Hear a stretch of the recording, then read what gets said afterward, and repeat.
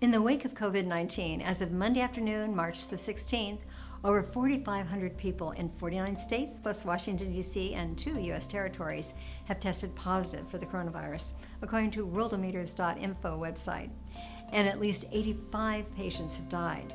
To put that in perspective, on February 15th, only 15 patients in the country had tested positive. Hi, I'm Mimi Grant of the ABL organization. Meanwhile, worldwide, there are over 182,000 cases in 162 countries and territories, and more than 7,100 deaths. So far, the U.S. trails China, Italy, Iran, Spain, South Korea, Germany, and France. In fact, with only 13.8 cases per million population, the U.S. is doing exceptionally well, relatively speaking, compared to Italy with 462.8 cases per million. But of course, those figures could change as soon as we get all the test kits that have been promised. And soon more tests will be coming, according to Vice President Mike Pence, who's expecting over 2,000 labs to be processing upwards of 1.9 million tests starting this week, including tests developed by Roche and Thermo Fisher.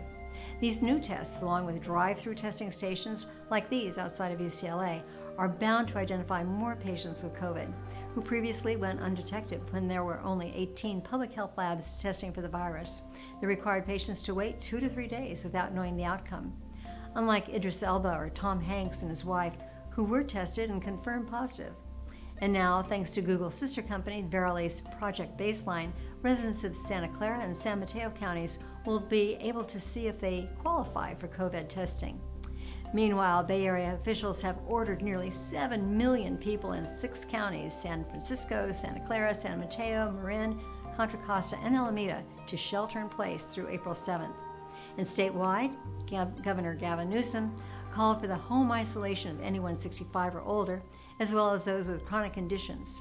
He also called for the closure of bars, nightclubs, brew pubs, and wineries, and for restaurants to cut occupancy in half to give their customers room to practice social distancing. Also throughout the state, over 500 school districts have announced their schools' closures.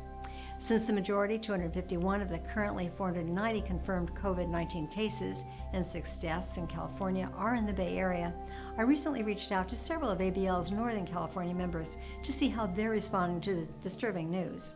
Particularly in light of the highly infectious nature of the virus, I first spoke with ABL East Bay member Mike Stacy, MD, the former director of Solano County's Medical Services Division, where he played a key role in managing the response to communicable diseases.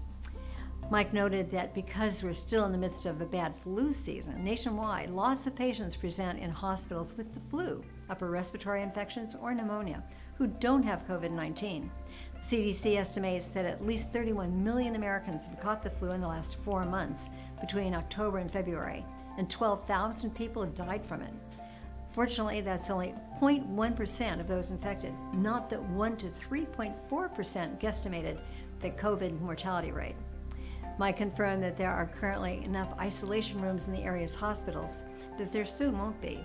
He elaborated that as the virus spreads through the community, as experienced in Washington State, it becomes more difficult to identify and quarantine those who might be infected.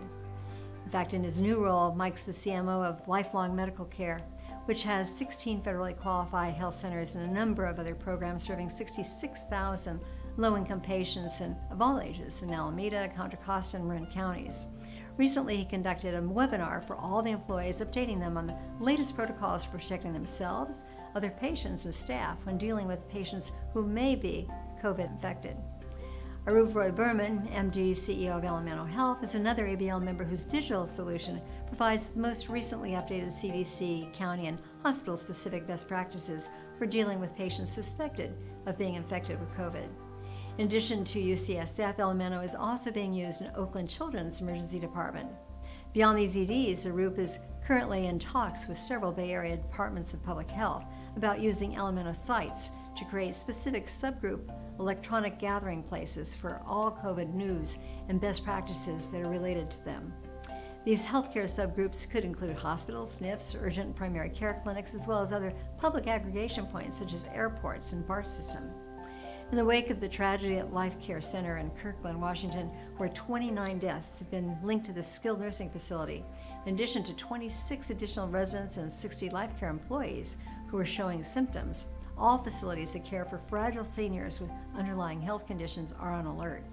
For example, Debbie Toth, CEO of Choice in Aging, mandated weeks ago that the Adult Day Health Center's Young at Heart intergenerational program that brings curious preschoolers to do activities with our aging participants at Mount Diablo Center be conducted virtually. Of course, now their on-site Montessori school, like others in the Bay Area, is closed until further notice.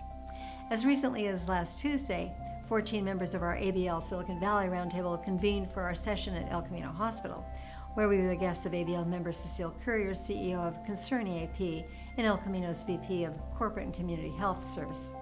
4 days later, in keeping with CDC guidance, visitors in the main hospital were limited to 1 visitor per patient per day. Of course, the 401ks of virtually all of our members have been impacted. And I'm sure we'll have more impact stories in the weeks and months ahead.